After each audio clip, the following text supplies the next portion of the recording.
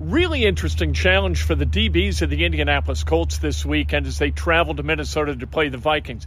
Vikings have dynamism outside. The cornerbacks are going to be tested. Stephon Gilmore and Isaiah Rodgers. Had a chance to catch up with Isaiah Rodgers today and talk about the Vikings and what it's going to take to beat the Vikings on Saturday, and what it's also, we talked for a while about what it takes to be a professional in the National Football League. Isaiah Rodgers, really interesting dude. This has been a really interesting season for you, and more you've been relied upon to do more and more stuff. Why is it that now you've kind of ascended to that place? Why is it different? I just think really just being patient, waiting on my moment, waiting on my time, just building the trust within the organization. So I think it really just started with just coming in as a rookie, just understanding the game, understanding the speed, and learning my role, and just really embracing it. Was there kind of a moment when the switch flipped? Not really. I feel like it always was there. You just really got to get the opportunity. I just feel like I just maximized them. Going up against a skill group like the Vikings have got, what's different this week? Nothing's different. We just got to appreciate the opportunity to just play against great guys like this group. You know what I'm saying? And I feel like everyone just come in and just bring your luggage and bring your baggage and just bring our game that we have, and just no matter who we play against, we're all ballers at the end of the day. I know that, one of the things you guys do, sometimes you put Gilmore on the other guy, and then you and maybe a safety over the top on the primary guy. Do you feel comfortable either way, going up against a guy like Jefferson, whether it's just you with the safety or whether it's, however that works?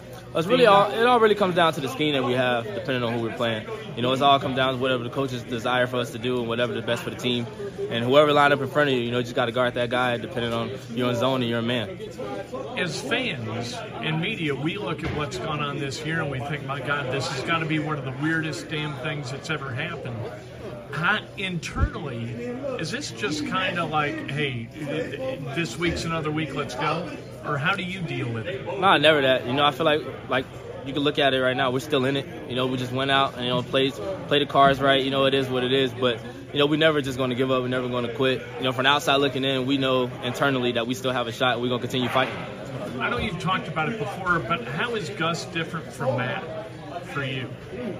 Really just totally two different people, but at the end of the day, they all just real smart. They have this job for a reason. At the end of the day, we just got to embrace the role and embrace the scheme that we have. What have you learned from Stephon? A lot, on and off the field, just how to take care of my body, how to, stay in the league within the next 5 to 10 years and try to match 10 seasons how he did. So I really just take the game that he has learned over the time, as the game has changed. I really just take it from him and just embrace it into my game. How much of what you do is being a professional and knowing that this is the way you make a living, and how much is being competitive every Sunday and trying to get the win? Those don't have to be mutually exclusive, do they? Oh, no. At the end of the day, it all plays together. You got to be a professional, which your profession is really to display it on Sundays or Mondays, whatever days you play. So at the end of the day, it all just comes together as one. You've talked to guys, and Stephon's one of them, where, he's been around and he's played at different stops. This is the place you've always been. Is there a sense of teamliness for you that's kind of unique because it's the only place you've been? Yeah, it's the organization that made my dreams come true. So at the end of the day, this is always going to have a place in my heart, and it's the only place I've been since I've been into the NFL. So it's always going to be number one home. What's the next thing for you? I think maybe earlier this season you had to build trust with Gus. I'm guessing. What's the next that gets you to that next thing? Continue building and continue going up.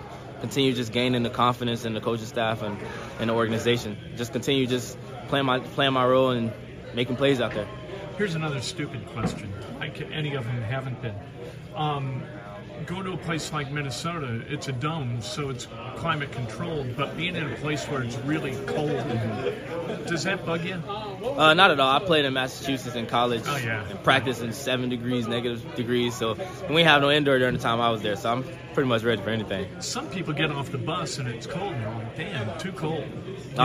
For sure. I feel like it's really mental. I had a coach tell me one time, no such thing as bad weather, just bad clothing. So just put the right clothes on. It shouldn't be cold to you. That's Isaiah Rodgers. And this Vikings team, they don't put opponents away. They win by this much. You know, they have had one game this year that they have won by more than one possession, 8 or less in 9 of the 10 wins that the Vikings have had. So it's up to a team like the Colts to go in there and try to make the fewer amount of mistakes.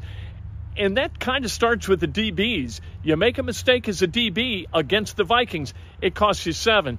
Good to catch up with Isaiah Rodgers. What a good dude.